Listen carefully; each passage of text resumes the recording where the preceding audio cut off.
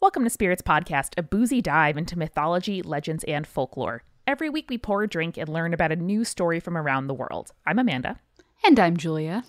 And this is episode 99, The History of Horror Films. I don't know if this really counts as mythology, folklore, and urban legends, but it's a really interesting conversation. It is creepy cool, and there's a little guest part. There is mention of vampires, of werewolves. We go there. We do. We go to all the scary places, and we're so glad you're joining us. You know who I would bring with us on a haunted house visit? Would that be our new patrons? Exactly. Amanda, Alec, Abigail, Alex, and Kinshasa. Welcome. Welcome, and thank you so much to the people who have upped their pledges to take advantage of our merch discount, which it ends today. It does. Our new merch is now out. But first, let's also thank our supporting producer-level patrons, Philip, Julie, Christina, Eeyore, Josie, Amara, Neil, Jessica, Maria, Ryan, Phil Fresh, and Deborah. Y'all are amazing, and we hope that your worst nightmares don't come to life and haunt you. Certainly not, nor for our legend-level patrons, Jess, Elisa, Zoe, Cassie, Sandra, Audra, Mercedes, Jack Marie, and Leanne. Every month, y'all get some really, really cool physical rewards that we send you in the mail. The literal, actual mail. Which I'm sending out as we record this tomorrow. Oh, I was going to say, Julia, you better not be at a post office as we record this. That's going to be some very bad background noise. That is some bad audio. It's a bad bake, Mary. Soggy bottom. What were we drinking this episode, Jules? I picked up a really, really nice bottle of California Syrah from a vineyard called Black Sheep Finds, and it was called Hocus Pocus Syrah. I loved it so much. It was a great pick. It was a really good find. Amanda, speaking of Hocus Pocus and scary things and horror movies, I have been watching this week with Jake, The Haunting of Hill House on Netflix. Ooh, you told me about this, yes. Oh, buddy. I'm like halfway through the season, I think, at this point. One of the episodes, I was legitimately sobbing through the last 10 minutes of it. And oh boy, it's very, very well done. The fact that it has me so emotionally invested is kind of insane to me, but I love it so much. I can't stop watching it. Yeah, you don't expect to sob from emotion versus fear while watching an ostensibly haunted series, but you really like this one, huh? Yeah, it's really good. I'm so glad to hear it. And before we get to the episode, we do want to thank our two sponsors, Stitch Fix, where stitchfix.com/spirits will get you 25% off when you keep all 5 items in this dope clothing subscription service, and HoneyBook, a new sponsor for the show. At honeybook.com, you can find all the tools you need to run your small business, and the code SPIRITS will get you 50% off your first year. Dang, sounds like something we need. Oh yeah, no, I saw the dashboard and I was like, oh no, there's so much I need to be doing. But until we get there in the middle of the episode, we also just want to announce, hey, hi, hello, we're selling a Spirits flask. I know, right? I'm just so excited. It was so hard not telling you guys, but our new merch is live. Oh my God. spiritspodcast.com/merch. We got a flask. We got glow-in-the-dark shirts. We have a pocket tee, people. I'm obsessed with that pocket tee. It's so good. I am so pleased about it. We got buttons. We got stickers. It's going to be dope. You're forgetting, Amanda, a Spirits enamel pin. AKA the best merch item that's ever graced any podcast anywhere. Of course. I am so excited. I cannot wait to order like 5 of them and not give you one for Christmas because you're going to get one too. But, give it to all my friends and family. Good. So please go to spiritspodcast.com/merch. You can check out all of this cool stuff. We are so excited about it. We've been waiting so long to tell y'all. And now it's here. It's here. You can have it in your hands very soon. And the website looks really pretty on your phone as well. That's spiritspodcast.com/merch. But enough dithering. It is time for Spirits Podcast episode 99, The History of Horror Films. 99. 99.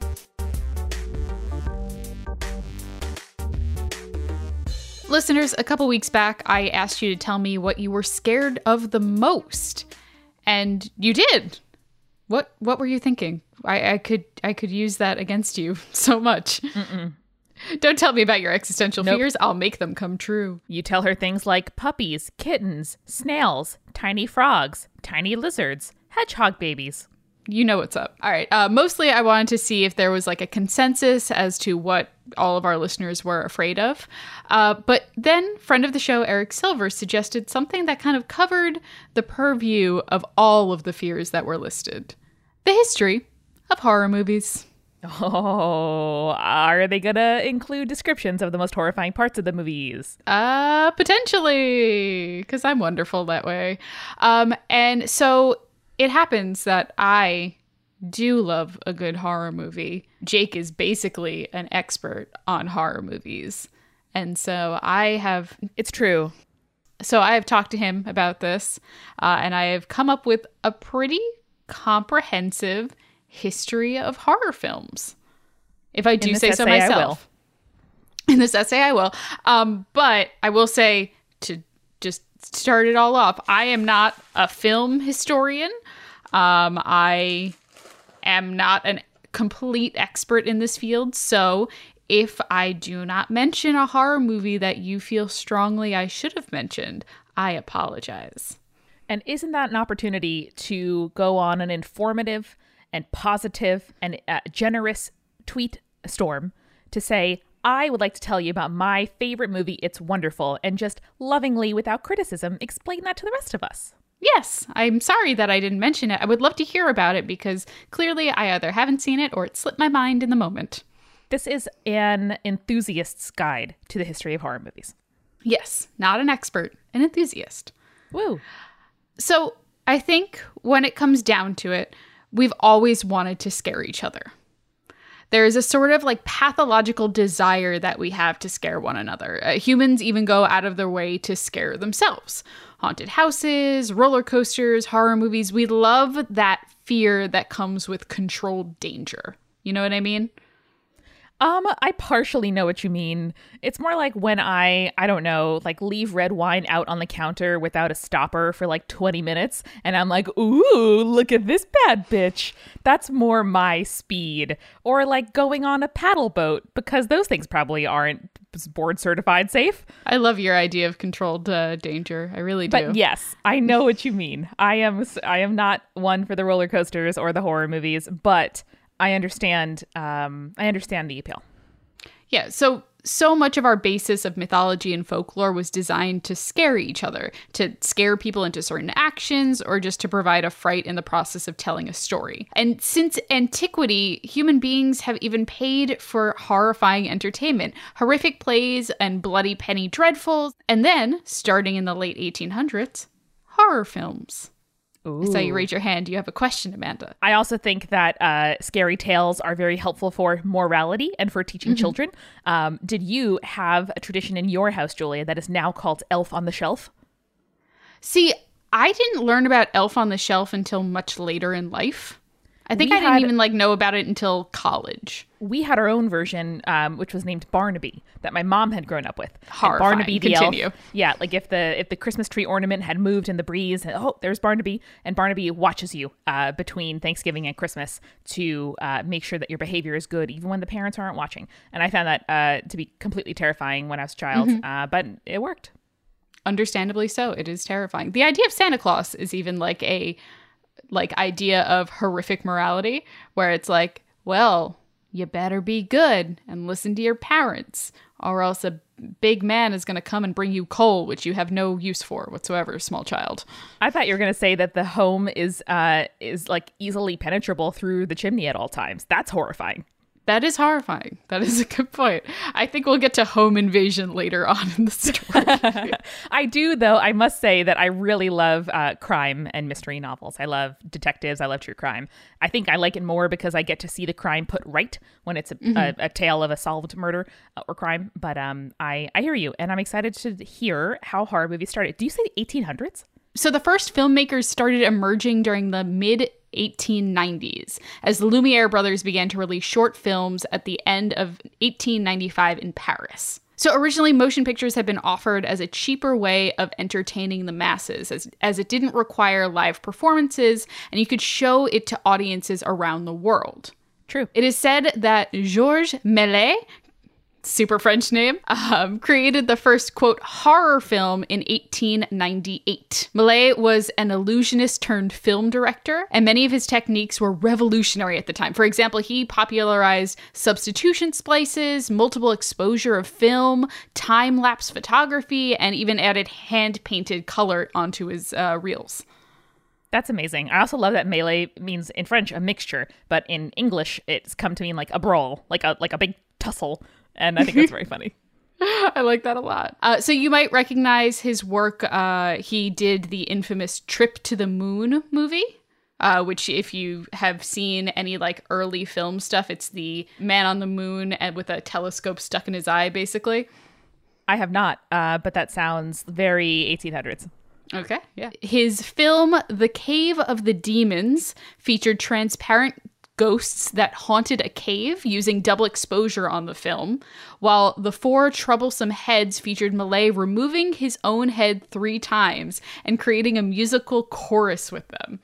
Fuck yeah. Don't you wish that guy was around to see the effects that we do now? Yes, I 100% do. And isn't it true, when you think about it for like 14 seconds, that human beings use new technologies to prank each other first and foremost? Like yes, 100%. Early days of Photoshop. As soon as Photoshop was available to the public, like, bam, we started making hoaxes. Yeah, pretty much. We even did, I was talking to you about this in a party the other day, how when photography was first invented and kind of popularized, people would do a prank called the headless, like just the headless person, where it's one person would pose as like a headless person, like they would hide their head in their jacket or whatever, and then someone at a table next door would just pose from the neck up.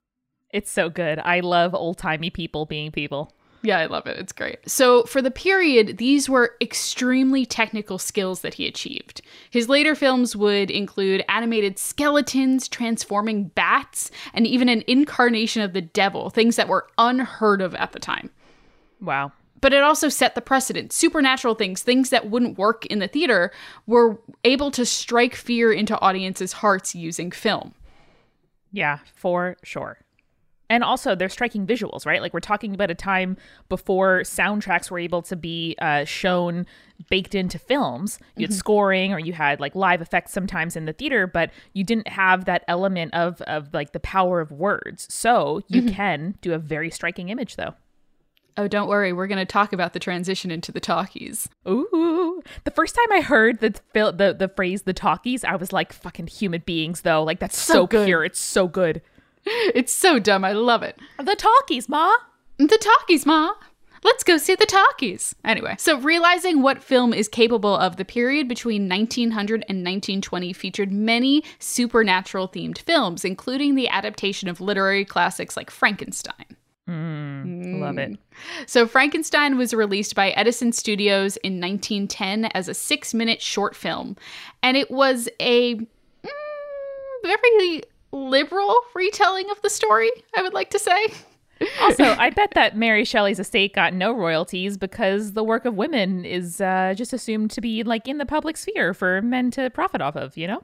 We're also going to talk a little bit about that later. Maybe not necessarily Shelley, but we'll talk about some issues with early film and rights. Happy birthday to me. Happy birthday it's to Julia. It was just her birthday. Happy birthday, Julia. Thank you. So the film was shot in the Bronx, actually, over the course of 4 days, and was specifically designed to actually de-emphasize the horror elements of the original story. Oh, so more like this is a scientist doing his thing and the creature that emerges? Yeah. So one of the staff writers was quoted as saying, quote, "In making the film, the Edison Company has carefully tried to eliminate all actual repulsive situations and to concentrate its endeavors upon the mystic and psychological problems that were found in this weird tale." Fair. Okay. You know, focus on the questions. Not gore. Ah. Oh, no, Ma, not gore. Other films from this period featured Dr. Jekyll and Mr. Hyde in 1908 and a version of The Wolfman called The Werewolf in 1913. But both of these actually were lost during a fire in Universal Studios in 1924. No, archive your shit. So we don't have any copies of those. They did archive them. They just burned down in a studio fire. Have 2 location archiving. Actually, fun fact about The Werewolf, the plot is amazing. What is it? Here's a description. Quote, a Navajo woman becomes a witch after erroneously coming to believe that her husband has abandoned her. She teaches the same skills to her daughter, who transforms into a wolf in order to carry out vengeance against the invading white settlers. Amazing. I hope they use Indigenous actors. Maybe not. But probably that sounds so fucking good. Yeah, no, I want to see the like actual remake of that, where it's not shitty and they actually use Indigenous actors. Like a native filmmaker, yeah. And the white people are the bad guys. Because, let's face it, they are. They are. Absolutely in that situation. They are. Also, side note, if y'all have not read the original short stories that are Dr. Jekyll and Mr. Hyde and Frankenstein, both are, I guess, novellas, but they're pretty quick reading. I definitely suggest that you do. They are outstanding. It floored me to read them. My favorite things I read in my degree, like definite top 5. Both of those are so wonderful. I revisit them all the time. Get like a cheap, like Dover paperback has like a $1 or $2 copy of them in the US. Definitely check them out. Dr. Jekyll and Mr. Hyde is slightly easier of a read. I found Frankenstein to be quite dense when I really dug into it. But it is, once you get past kind of just the language that Mary Shelley uses and like kind of adapt to it, it is a really, really great read. Yeah, and don't be scared of critical editions. That's like the kind of editions meant to be read in school. They have footnotes, they have like illustrations, they have little explanations. It's so good. It's so helpful. Critical editions for the win. Do it. Back to horror. We hit what begins to be considered the pinnacle of horror films in the very classic sense, and for good reason. During the 1920s and 30s, most of the classic horror genre was defined. This period is also interesting because it is split in half quite neatly by the introduction of the talkies in a field that up until this point had been silent. The talkies, Ma! I told you we'd talk about the talkies. Eric, please can you give me a little like film reel crackle on that? The talkies, Ma! News on parade! So silent films of this period were epic in their own right. The Cabinet of Dr. Caligari in 1920, for instance, is a perfect example of German expressionist cinema. It features the story of a hypnotist who uses a sleepwalking man in order to commit murders, which is a great concept, great Fall Guy thing. Why haven't we done that? Not we in our lives, but like pop culture. Us specifically, why haven't we done that?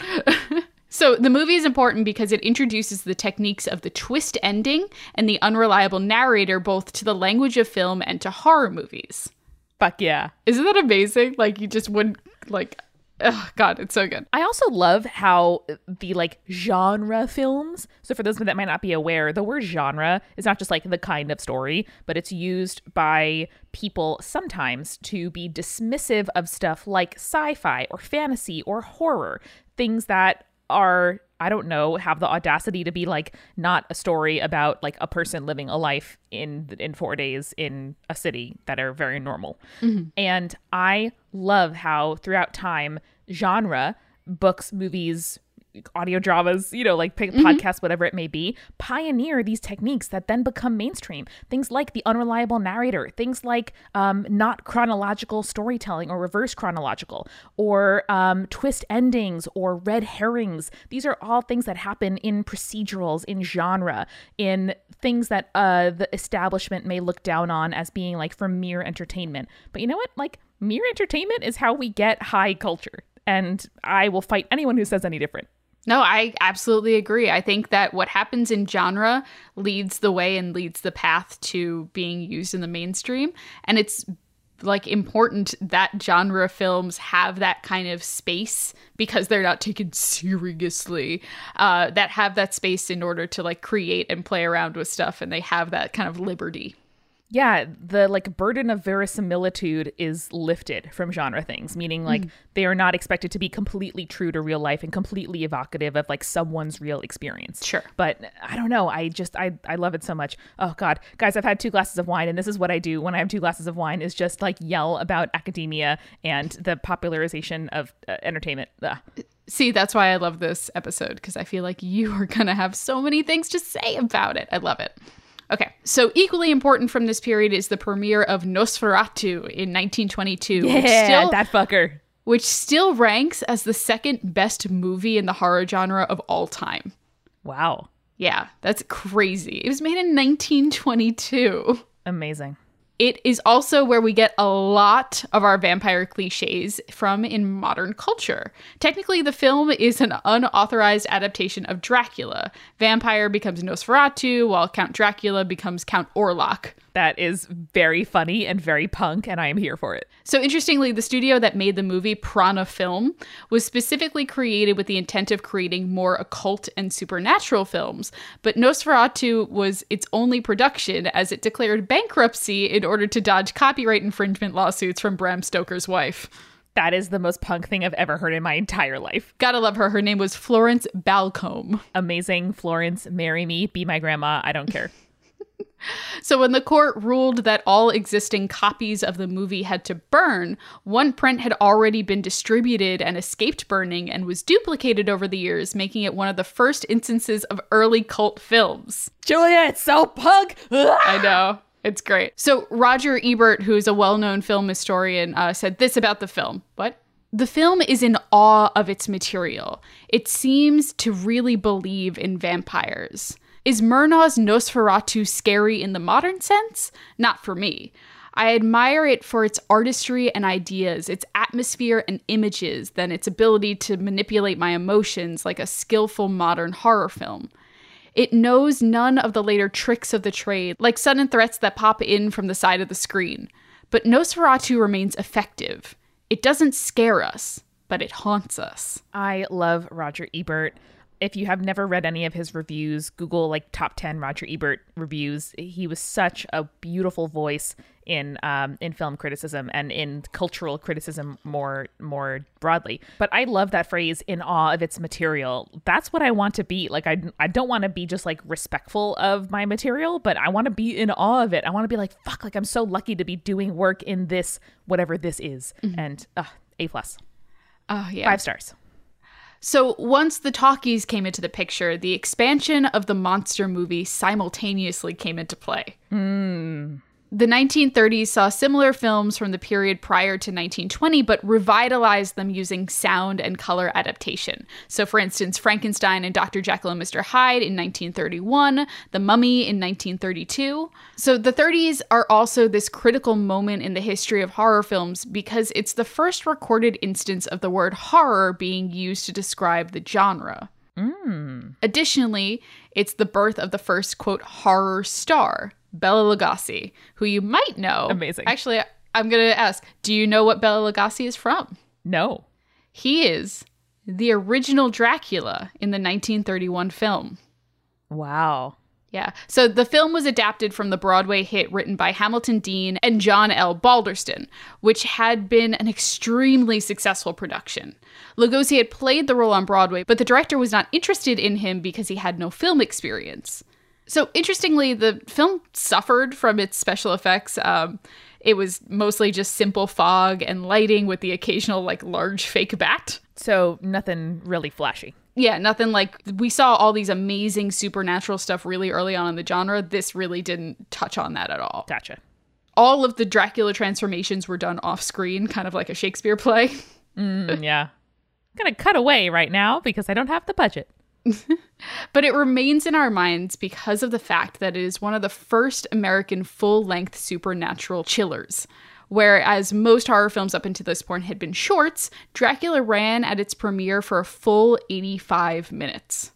Wow. Really immersing you in that feeling, in that universe, huh? Yeah, absolutely. And of course, there's Lugosi's performance. The deliberate pacing of his lines, the air of the walking, talking corpse that he kind of put into the character, and those intense, icy close-ups of his face. That's what we remember about the film. That's awesome. Gotta love a theater actor making it on screen or not making it and being celebrated after his death. Yeah, so when we go to the costume store like I did this weekend, when we see the Dracula costume and the Dracula makeup and the Dracula look, that's Lugosi. It's pretty amazing. I wonder how he felt if this happened during his lifetime of being so well known for a thing that was not his primary calling. Ooh, that's interesting. I'll have to look into that. Maybe I'll find an interview or something and link it in the show notes. I also wonder, do you think that the reason that monster movies in particular got more popular once we had sound was that you can really build suspense using sound in a way that you can't from like glimpses of a monster. Like, isn't it scarier when you dread a monster and then it's revealed later versus being like, oh no, a vampire, and then having to like deal with a vampire for the rest of the film? Yeah, no, I think that's true. I think that the level of suspense increases when you don't know what you're being afraid of first. That's like one of the things where Jurassic Park does that really well. Jurassic Park, you don't see the dinosaurs until the moment where you see the whole dinosaur. And then you're like, oh, shit's about to go down. And that only happens about halfway through the movie. You know what I mean? Yeah. Like you don't see a full velociraptor until 40 minutes into that film or something like that. Yeah, I really regret not taking a film crit class in college, but that's what YouTube is for. Exactly. But with that rise, Amanda, the rise of the kind of golden era of horror films, comes an inevitable fall. The genre kind of fell under scrutiny by the general public and the government, resulting in heavy censoring, especially after the premiere of Freaks in 1932, which was actually done by the same director as Dracula. What was it about?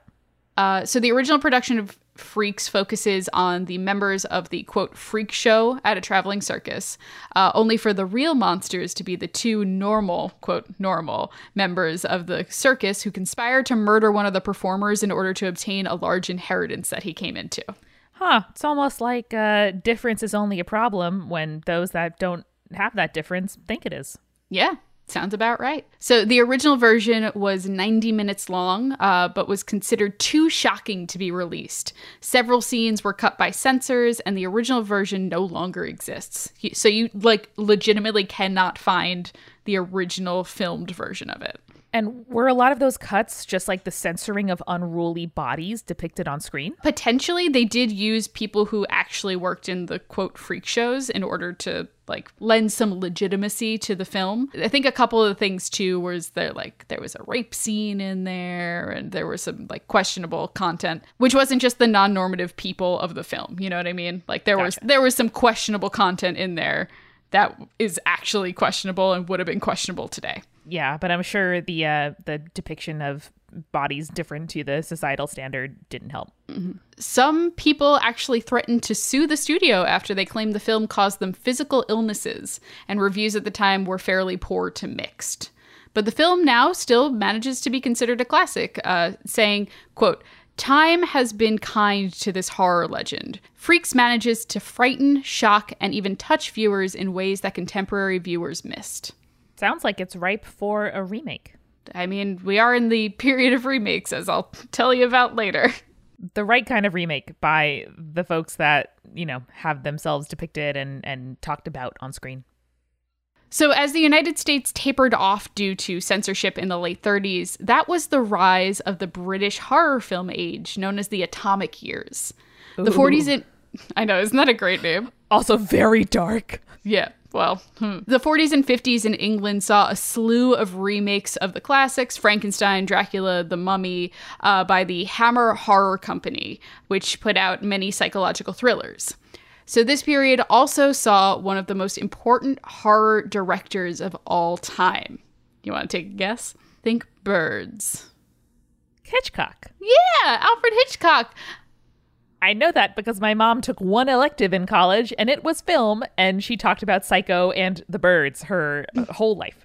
Good job. So Alfred Hitchcock is the father of the modern slasher genre. As a side note, the first slasher film is usually claimed to be Maurice Tourneu's The Lunatics in 1912, but the genre was heavily censored under the Hays Code in the United States, while it thrived in the late 50s and early 60s, And by slasher, do you just mean a lot of bloody killing on screen?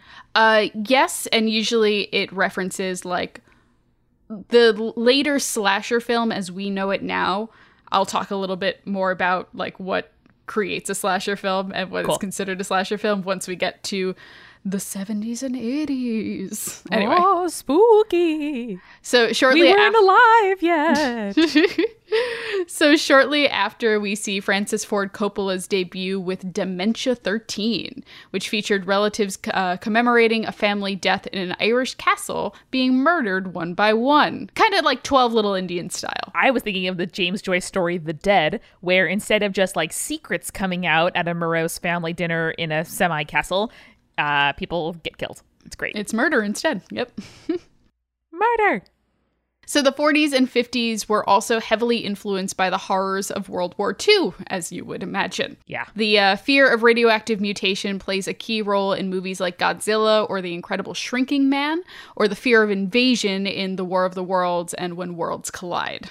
Shout out to The Mysterious Adventures of Cavalier and Clay for an excellent, like, post-war, superhero-related, like, deeply human novel by Michael Chabon. That is a great book. Meanwhile, in the 50s and 60s in the United States, it was all about the gimmick. Ooh, tell me how. This was the age of 3D glasses, buzzers installed in theater seats to give people a jolt up to the scare, or even Wait. There were 3D glasses in the 50s? Yeah, dude. That's like when they invented the 3D glasses. I really thought it was a like late 80s situation. No. So thinking about it, it is very like, in your cereal box, you will find a 3D printer or whatever. So buzzers installed in theater seats to give people a jolt up to the scare, or even paid actors in the seats in order to start a scream at the right moments. Oh my, that is some next level shit. Because of the cost of the gimmick, this leads to extremely low budget film productions. Like, extremely low budget. We're talking about movies like Macabre in 1958, which offered $1,000 life insurance policies to audience members against the death by fright. That is so good. Or House on Haunted Hill in 1959, which had a Emergo flying skeleton that would swing out from above the screen and scare the audience. This reminds me of how like everyone thought that like smell-o-vision would be the future in like the 90s, and it makes me laugh. Literally the next word that is in my outline, it says smell-o-vision, illusiono, hypnomagic, psychorama. None of these films had very lasting effects on the genre, but they were a genre in their own right and reserved almost exclusively for horror. I mean, even if they didn't catch on in a mainstream way, these kinds of like engagements with the extrasensory went on to inspire artists and quote unquote mainstream art in the future. Absolutely. And I mean, we still see things similar to that. I mean, how many of like Disney and Universal's parks are filled with like 3D rides, stuff that like sprays you in the face or jolts you to like let you know like, oh, this is what's happening now. And scents. Exactly. Man, all I can think about is the dung beetle from the Bugs Life show inside Animal Kingdom. Yeah. Don't remind me. My family loves telling the story of my like one high profile meltdown, which was inside the Bugs Life ride at Disney. That does not shock me, to be honest. But from out of the gimmick years, we saw the American appetite for gore and slasher films, and studios took notice. They churned these gory slasher films out just to put butts in seats, but that didn't mean that all of them were stinkers, Amanda. In fact, from the end of this era emerged one of the most influential horror films of our time, George Romero's Night of the Living Dead in 1968. Ooh. I haven't seen that yet, but I want to. It's really interesting. And interestingly, Romero's zombie film was made with just over $100,000. Even at the time, that's a pretty, modest budget. Yeah, it is. It's a still low budget film. Yeah, and despite all of that, the film was extremely innovative and made $30 million, which is ridiculous for that period. $30 million. We're going to move into the 70s where, quite literally, all hell begins to break loose and slashers come to life. But first, we're going to get a refill. I deeply need a refill. I knew you would. So, Jules, I've been doing full-time podcasting for about 3 weeks now. You've been doing a great job. We're all very proud of you. Thank you. It is very exciting. I have worn pants at least some of those days. It's amazing, but it also now is all my responsibility. Stuff like healthcare and making money and sending invoices and the whole situation. So I will often fall asleep just thinking in a slightly panicked manner about all the emails that I may or may not have forgotten to send.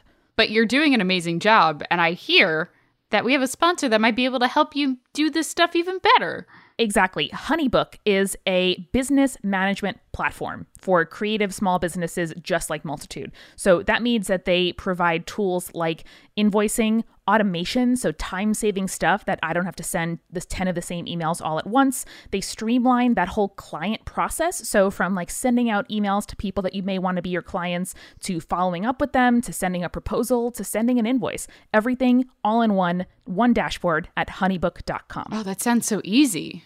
It definitely makes the business side of running this business a lot easier, which lets me spend my time doing stuff like making this podcast, which is what we love and the thing that we want to focus on in the first place. Yeah, and so that's why for a limited time, Spirits listeners can get 50% off their first year at honeybook.com with the promo code SPIRITS. Exactly. That's at honeybook.com, and you use code SPIRITS for half off your very first year. So thank you, HoneyBook, for supporting the show. Yeah, Amanda, so it was my birthday last week. Yeah. And so as a little present to myself, I booked my next Stitch Fix to arrive right before my birthday. Hell yeah. The word fix is so correct. Like you see the package waiting on your doorstep and I feel like adrenaline and sweat and I'm just like so excited to open it. Everything's correct now. Thank you. You did fix my life, Stitch Fix. Thank you so much for that. And so I opened my box up. Amanda, the first thing I saw in that box, a beautiful black denim jacket with a hood. And I was like, oh, with a hood. Oh, I'm just going to wear this from now on. The rest of my life, I'm going to spend in this jacket. But I love that so much. Like when one piece, you're like, this is my staple piece. I can just accessorize all around it. I can do different shirts, different pants, whatever. Like this is my staple. And the best part is Stitch Fix is getting so good at recognizing what I like. And when I took the style quiz at the beginning, it was great. My first box was dope. But then the notes that I sent back after that first box totally could tell that my stylist knew what I wanted for the next one. And it's really, really great because like if you tell them your sizes, the styles you like, how much you want to spend, they really listen to what you have to say because you're paired with your own personal stylist who's handpicking these items for you. Exactly. I don't like to wear the color brown, so I told my stylist that. My legs are freakishly long. I was able to tell my stylist that. And also to say, hey, I want to wear leggings and boots all winter. Please send me all the tunics. And you don't have to keep everything that they send you in the box. If you don't like anything, you can just send it back and you only pay for the stuff you keep. Yeah, which is great because I am an indecisive bitch and I definitely don't want to commit to something I don't know that I'll like. So Stitch Fix is, man, it's where it's at. And you can get started now at stitchfix.com/spirits to get an extra 25% off your box when you keep all 5 items that Stitch Fix sends you. That is stitchfix.com/spirits to get started today. Trust me, you're going to want this box. And please send us photos when you get your fixes. We love seeing your beautiful, patterned, creepy, cool goodness. Y'all have great taste. So thank you again to Stitch Fix and HoneyBook. And now let's get back to the show. Amanda, welcome to hell. And by hell, thanks. And by hell, I mean the 1970s, which were obsessed with the devil, the Antichrist, and ultimate evil. You mean my minor in life? Was it? Yes, it is. All right. So I could talk for hours about why this was a trend at the time. I literally wrote a paper on this. Christianity in particular was becoming increasingly apocalyptic during the 70s, and that peaked during the 80s as a result of increased cult activity in the country, as well as like free love hippie movement apparently going against family values, you know? There is nothing better at making me roll my eyes and shut my ears than the phrase family values. I know. So religious themes in horror become increasingly prominent, and that's not a bad thing. We get 2 amazing milestones from those themes, The Exorcist in 1973 and The Omen in 1976. So The Exorcist is called one of the scariest horror films of all time by Martin Scorsese.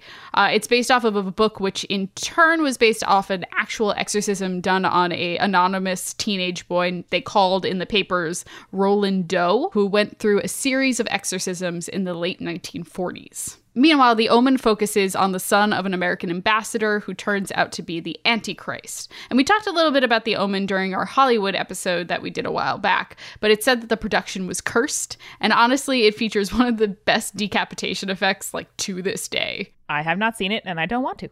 I'm going to send you a video of the decapitation right now. Hold on. We did this 2 second. weeks ago. No! Why do we see it roll so many times from so many angles? Just because we could. They really wanted to make a point of saying he's got super decapitated.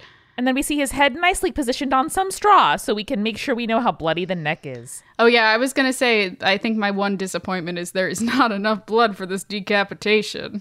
There would be way more blood. There would definitely be a, like, what was that lawn game called? Crazy Sunflower when we were growing up? Like the sprinkler attachment? Shit, yeah. That was there should a thing. be a crazy sunflower of blood going on. I love that. That's great.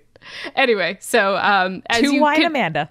As you might recall from the Hollywood episode, the guy who created that effect got into a car accident, and his girlfriend at the time was actually decapitated in a very similar fashion.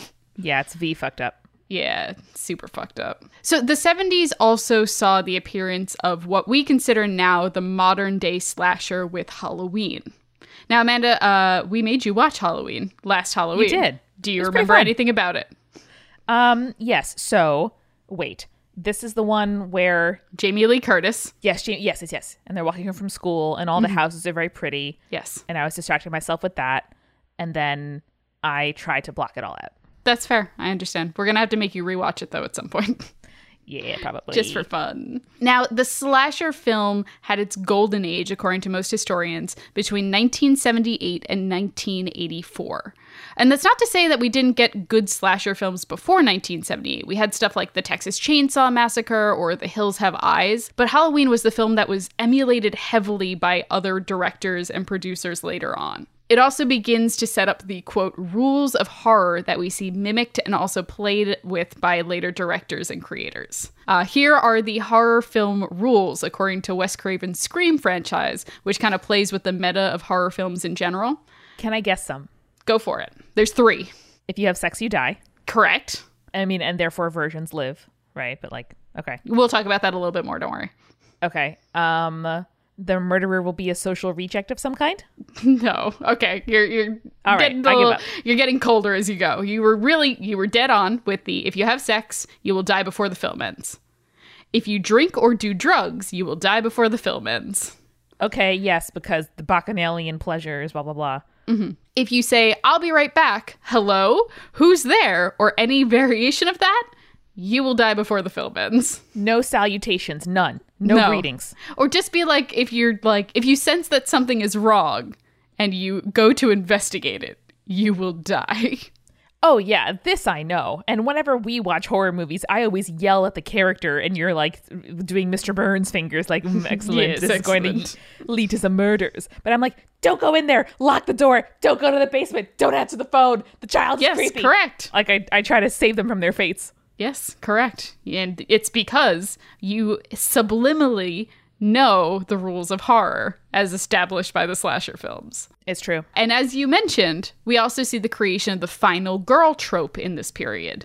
The final girl trope is a reference to the last girl or woman alive who confronts the killer and is the only one left to tell the tale. Right. Someone has to be like in a recovery blanket, like looking up at the horizon at the end of the film. So she gets the quote unquote privilege of living to the end because she is usually implied to be morally superior to her friends and cohorts and follows the aforementioned rules. This just reminds me how much I love the movie It Follows, which is a contemporary horror movie that is not full of jump scares. It's not particularly adherent to these like horror movie tropes. It's beautiful. The score is incredibly good, and I highly recommend it, even to people who don't think they like horror like myself. It is very good. And with these established tropes, Amanda, we move on to the 80s, where you see things like Friday the 13th, A Nightmare on Elm Street, An American Werewolf in London, and Poltergeist. Is American Werewolf in London actually scary? Yeah, dude. The effects are insane. I think I've only ever seen like music videos inspired by it. Potentially. I will have to sit down and watch it at some point. Jake had me watch it a couple of years ago for the first time. I absolutely loved it. It was great. Live show pitch. We sit on stage in armchairs and yell at a screening of a horror movie with people in the audience. Why did we not pitch that for Brooklyn Horror Fest? That would have been great. I mean, I guess that people who love horror would be in the audience and we'd be like, fuck you. Okay, so many of the films from this period are so memorable and received long-running franchises that probably had too many sequels. Let's be honest here. The Saws, the Halloweens. Yeah, any of them, honestly. Friday the 13th, Nightmare on Elm Street, all had just way, way too many sequels. But despite their best efforts and the money funneled into these franchises, the horror film genre was starting to die down by the end of the 80s. By the time the 90s rolled in, we weren't really seeing much innovation. In fact, what we saw is almost like we were falling back into the 60s. We started seeing horrible CGI monster films like Anaconda and that kind of shit. Don't even know that one. Probably shouldn't. It's a giant snake that kills people. It's fine. It's whatever. No, thank you. No, thanks. But at the same time, there were some glimmers of hope from this period, such as Wes Craven's Scream, which we talked about, is a slasher parody that is innovative in the way it calls out other horror films, or Jurassic Park, which actually used CGI well by putting it together with practical effects. We even saw a couple of horror films get Academy Awards and nominations during this period. Kathy Bates in Misery, Whoopi Goldberg in Ghost, and Silence of the Lambs. But all of these films, the ones that actually got nominations and stuff, they had reliance on like literary roots in order to help them out. And again, they weren't doing anything particularly innovative. Just the performances were really great. For sure. There are some rare examples of innovation in this period. For example, the Blair Witch Project, which is one of the first American films to play with the found footage angle. And the majority of the script was actually improvised, which is really interesting. And then we have The Sixth Sense, which is well known for putting M. Night Shyamalan on the map with his signature twist endings. All I know about M. Night Shyamalan literally is that there are twists. That's it. That's all I know. Correct. I mean, you just kind of have to go into every movie being like, well, this is interesting, but you're going to reveal in the last 10 minutes of the film that everything we've heard so far is wrong. Listen, I watched Lost between 2004 and 2010. I know what I'm about. Okay, so we slowly move into the 2000s, where we see the zombie subgenre inexplicably rising from the dead. Get it? Nice one. So we see stuff like 28 Days Later, Dawn of the Dead, I Am Legend, Zombieland. They're all from this decade. We also see the rise of torture porn, films like Saw and Hostel, which both focus on people being trapped and tortured and in most situations eventually killed. Side note, I am not a fan of torture porn films. Not my genre. Me neither. I will also say that this period saw some really, really great non-US films. Asia in particular, movies were coming out of Hong Kong, Japan, Korea, and Thailand that were like so influential that they made splashes here in the West. So for example, you remember The Grudge, Amanda. Oh, sure as shit do. Because we definitely watched it together as teens. Or The Ring, for example. We were like 15, 16 when those hit, which was the perfect age to be scared shitless. Yeah, exactly. So this is our present day. We see lots of Hold remakes. on. What? How about Paranormal Activity and found footage? I mean, we talked about found footage. Found footage was established earlier on during the 90s, and it saw a revitalization during the 2000s, but not like particularly well or innovative, in my opinion. Okay, I guess as a child that was making YouTube videos, the idea of a like fixed camera in someone's room leading to a horror movie was very influential. Also, I think we saw it together after a show one day. Is that true? I've never seen Paranormal Activity, so... Oh, really? Well, no. Must have been some schmuck that I was with that wasn't Julia. Oh, damn. So, I mean, we do see a lot of remakes, reboots, sequels, not as much innovation as you would say have seen earlier on. We do see some really artistic creations and like subversion of the horror genre in particular. So stuff like Cabin in the Woods, The Babadook, Get Out, It Follows. Those are all doing something new and innovative, and they're absolutely going to have a lasting impact on the industry. So we're taking our inspiration from the past and we're creating new twists. But at the end of the day, horror in general is always going to be something that we can use in order to face our fears without having to physically face our fears. Hot take, horror films are modern mythology. They are literally the next line I have is the modern horror movie an example of modern mythology? You're amazing. Fuck yeah, it is modern myth making. Thanks, babe. Also, we spend so much time talking that I think we have melded. It is the place that we look into our deepest fears. We look into the darkest darkness. We look into the void, and we reckon with what we might find there. Like, in my mind, it's a way of preparing. It's a way of being less anxious. And it's a way of saying, hey, if we can make stories and witness people living through an encounter with the worst, then maybe I too could live through something like that. Absolutely. So what I kind of outlined here is ancient legends and mythology were designed in order to act as cautionary tales or explain societal contracts. It's a way of controlling society, telling them if they don't act a certain way, they're going to potentially face consequences. So horror, especially modern horror, does something similar. So look at those rules that we talked about that were outlined in Scream.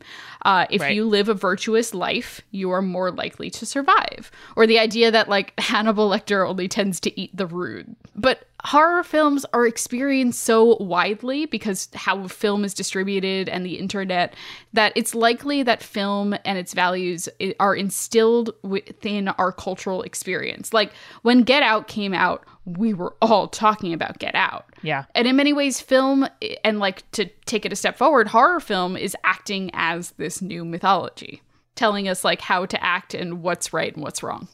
Yeah, it's one of the most democratic mediums available to us, and it's not coming from a state-sanctioned source. You know, it's not like the homily that was approved for that week, or, you know, the reading of like this Bible passage that someone is going to be telling you. It's an individual person's reckoning with darkness, and they can choose to instantiate darkness however they wish. But I don't know, it's a really good opportunity for us to experience terror and horror and like mortal fear in a controlled setting. And I think it's interesting too, because if you look at horror, it really tells us what society is afraid of in that moment. So look at the Atomic Age, where you have mutation and invasion being the main fears that are kind of explored in there. And I think as we're looking at our modern horror nowadays, and we're thinking of like the horror films that are coming out, what topics are we seeing that are reflected in the art that we're appreciating, you know? Yeah, it's things like racial inequity and persecution. It's things like STIs and the haunting of the internet, every single mistake you've done in the past, and It Follows. Yeah. Or the Babadook and mental illness and being a single mother. Like, those are intense things. Those are really real. And I think just how I like true crime, because it is not just the story of a bad thing happening, but the story of people solving that bad thing. I think a lot of horror films let us feel a sense of control, because we see how someone survives or makes mistakes that are dumber than the ones we would make and doesn't survive. And it gives us some amount of, again, like not just reckoning with, but a sense of control or preparation for, you know, we're not going to have a zombie apocalypse, but there may be situations where you feel like you need to stock up or defend yourself, or all kinds of darkness that I don't want to particularly get into right now. It's real, and it's a real like play space and imaginative exercise that is genuinely really valuable. Yeah, I totally agree. You know what? I'm going to get Jake real quick, and we're going to ask him a couple questions about why horror is important to him and why horror is important to society. Give me 1 second. Let's do it. Okay, so I got Jake. Jake, tell us, for one, why horror is important to you, and then your thoughts on why horror is important to society. For one, horror as a genre is important to me, really, because I'm an artist in my mind in a certain number of ways, and horror films get to, you know, stroke that part of my brain, if you will, a bit, and we get to see different creative characters being made and settings and different parts of the world being just recreated to tell a story in a certain way, and that certain way is to wreak havoc on towns, and it's the characters that really interest me. It's the redevelopment of the settings around maybe towns that we know, and really getting to know horror characters in general, what types of characters and what drives them, and how they see that they're fulfilling their wants and needs as a person or a creature or a lost soul. The murderers, you mean? Yeah, that's always fascinated me. And I always like to follow like one particular character in general, and you could see, they make so many movies and they play it out, and you get to see a progression, of one particular character. I'll use Michael Myers as an example from Halloween. That's probably my all-time favorite horror movie character. How do you feel when you walk out of a horror movie? I feel excited. I feel scared. I feel nervous. I feel happy. That's really one of the strangest things that's always happened to me personally in, watching horror movies and sort of getting into the mindset of the directors who go through having to write and direct a story told in that way is like you could be, on both ends of the spectrum here in terms of your emotions. You could be scared, you could be happy at the same time, you could be nervous as hell, and you could be excited and you want more. I mean, that's just the really crazy thing about it, and it's still to this day I get that at the same time when I'm watching horror movies, and when I walk out when I'm finished. It's like you want more, but you're scared at the same time, and you're like, oh man, maybe I should take a break. Maybe I should find something a little more wholesome at this time. But then there's something in there that you want go back and watch addictive. The next movie. It is. It's interesting like that. Yeah, very addicting. So do you think that's an important thing for society, for us to have as an outlet or a release? To some people, I guess that's really what it is. It's a release, maybe. I mean, to quote Jack Nicholson's Joker, I feel like everyone may want to dance with the devil in the pale moonlight, every now and once again. And it's definitely an escapism. It's definitely a release, especially for people who, I guess, are more prone to the creative mindset that the horror genre can offer, Yeah. It's definitely interesting. And, it's more along the lines of what I was saying is, horror can be very important to society just because it's an escapism. It's a type of escapism. It's a type of release. And there's lots of different things to appreciate in the horror genre. It's like I was saying before, the character work. It's the different settings that are made and constructed based around one particular character and how they might haunt or terrorize people. It's immense creativity. And then you have the special effects that seem to always make their way into the horror genre, Amazing. which I personally appreciate as having that artist's mindset. I mean, the special effects that can come out of some of these movies are mind-blowing and are a feat in itself. I mean, if the horror movie sucks, but you have really great effects, and when I say the horror movie sucks, I mean like maybe the character isn't told, in a very understanding way, or the story, there is no story, but the effects are really, really good and are capturing moments that, the effects are telling the stories. I mean, that's something that could be taken away from these movies just by itself. And that's one of the things I always look for is good effects and tasteful use of effects, If you ever made a horror movie, whose story would you tell? What would it be about? It's really dark, but I think if I made a horror movie, it would be about somebody who was misunderstood, was going through life and maybe had their best intentions with going from situation to situation, maybe to job, and meeting people in and out of relationships, but they never quite got it, and the world never quite got it.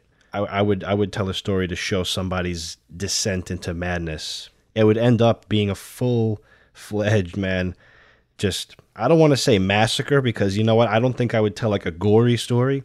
I would tell a much more, cerebral madness. And there's definitely going to be effects, but I would do it tastefully. Like maybe there doesn't have to be so much, gore and blood and massacre, you know, much like Halloween, John Carpenter's Halloween 1 and 2, where it's not really based on blood and guts. It's how the movie is shot. It's how the ideas are conveyed. It's very tasteful. It leaves a lot to the imagination, which is the most horrifying of all. That if you can do that correctly, then you're really onto something. If you can get the people who are watching your movie to creep themselves out because of their own imagination, they're filling in the gaps here. I think that's key, and that's the kind of story I would want to tell. I love that. I mean, isolation really is the most horrifying thing of all, you know, in a lot of ways. And I think it's a really good argument for connection and for sharing your passions with people, even if you seem, you know, kind of creeped out by them or you think they're weird. Someone else loves horror movies too. You know, someone else loves slasher films too. And there's someone out there to, you know, make you feel really validated and heard. Oh, for sure. You know, validated and heard a lot of times ends up being one of the driving forces of these horror movie characters, and people don't even realize it, but they're just expressing their presence in the world in a very particular way, a very interesting way. Yeah. And it's almost comical sometimes, you know. I mean, they do make, you know, they call them what, black comedies, right? Or the death comedies or something like that. Black comedies where they based comedy around, you know, the death, and it's weird when they can actually pull it off right, but sometimes it can. Yeah, we just watched a couple. We watched Happy Death Day and the Tragedy Girls, which I highly recommend both of those. They're a lot of fun. But yeah, it's you know, it's definitely an interesting take, black comedies, but. And Jake, if you had to recommend one or two films for people who have never tried horror or think that they don't like it, what would they be? I would definitely go with 3. And I think it's a good, you know, well-rounded taste of the horror genre. One would be my favorite, Halloween, John Carpenter's Halloween. Very short bit about that is it's just a mad mental patient who escaped his asylum and stalks teenage babysitters on Halloween night. Next would be also John Carpenter's remake of The Thing, which is my favorite example of how horror movie special effects can be just outrageously crazy and outrageously great.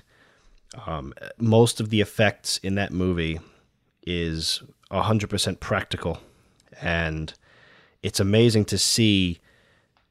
Like, I mean, the story is about an alien in, I think they're in Antarctica, right, or something. Yeah, and there's just a lot of interesting forms that are morphed and skin textures and different kinds of bodily fluids that are you know, shown in certain ways. It's a weird way that he showed the special effects, but he did it crazily. I mean, I don't want to give too much away. That's why I'm being a little vague with it, but that's definitely an interesting take on special effects. And the third would be you're the epitome of like the new American slasher. But you know what? I would have to say Texas Chainsaw Massacre. You can watch pretty much any one of them, the old or the new, and they'll do the same thing. But that's just like a horror movie because it's a horror movie. You know, there's a psycho guy who wields a weapon of some sort. It happened to you.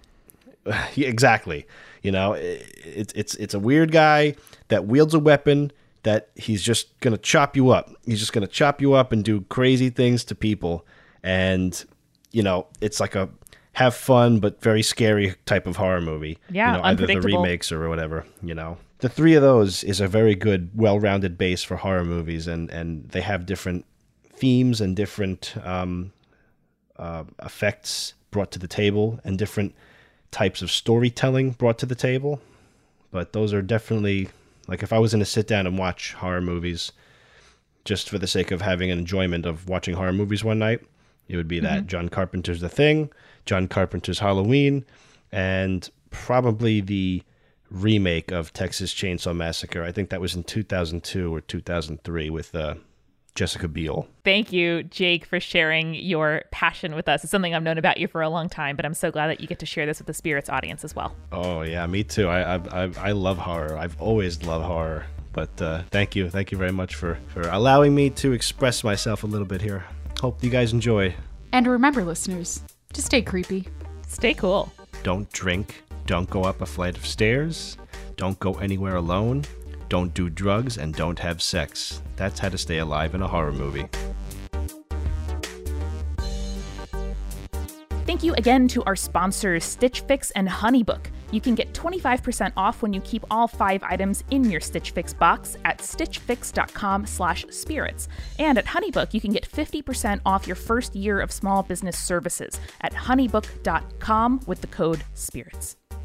Spirits was created by Amanda McLaughlin, Julia Shafini, and Eric Schneider, with music by Kevin MacLeod and visual design by Allison Wakeman. Keep up with all things creepy and cool by following us at Spirits Podcast on Twitter, Instagram, Facebook, and Tumblr. We also have all of our episode transcripts, guest appearances, and merch on our website, as well as a form to send us your urban legends at spiritspodcast.com. Join our member community on Patreon, patreon.com/spiritspodcast, for all kinds of behind-the-scenes stuff. Just $1 gets you access to audio extras with so much more available too. Recipe cards, director's commentaries, exclusive merch, and real physical gifts.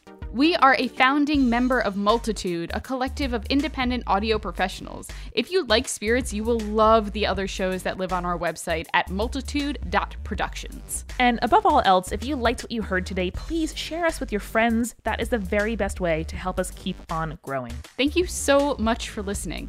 Till next time.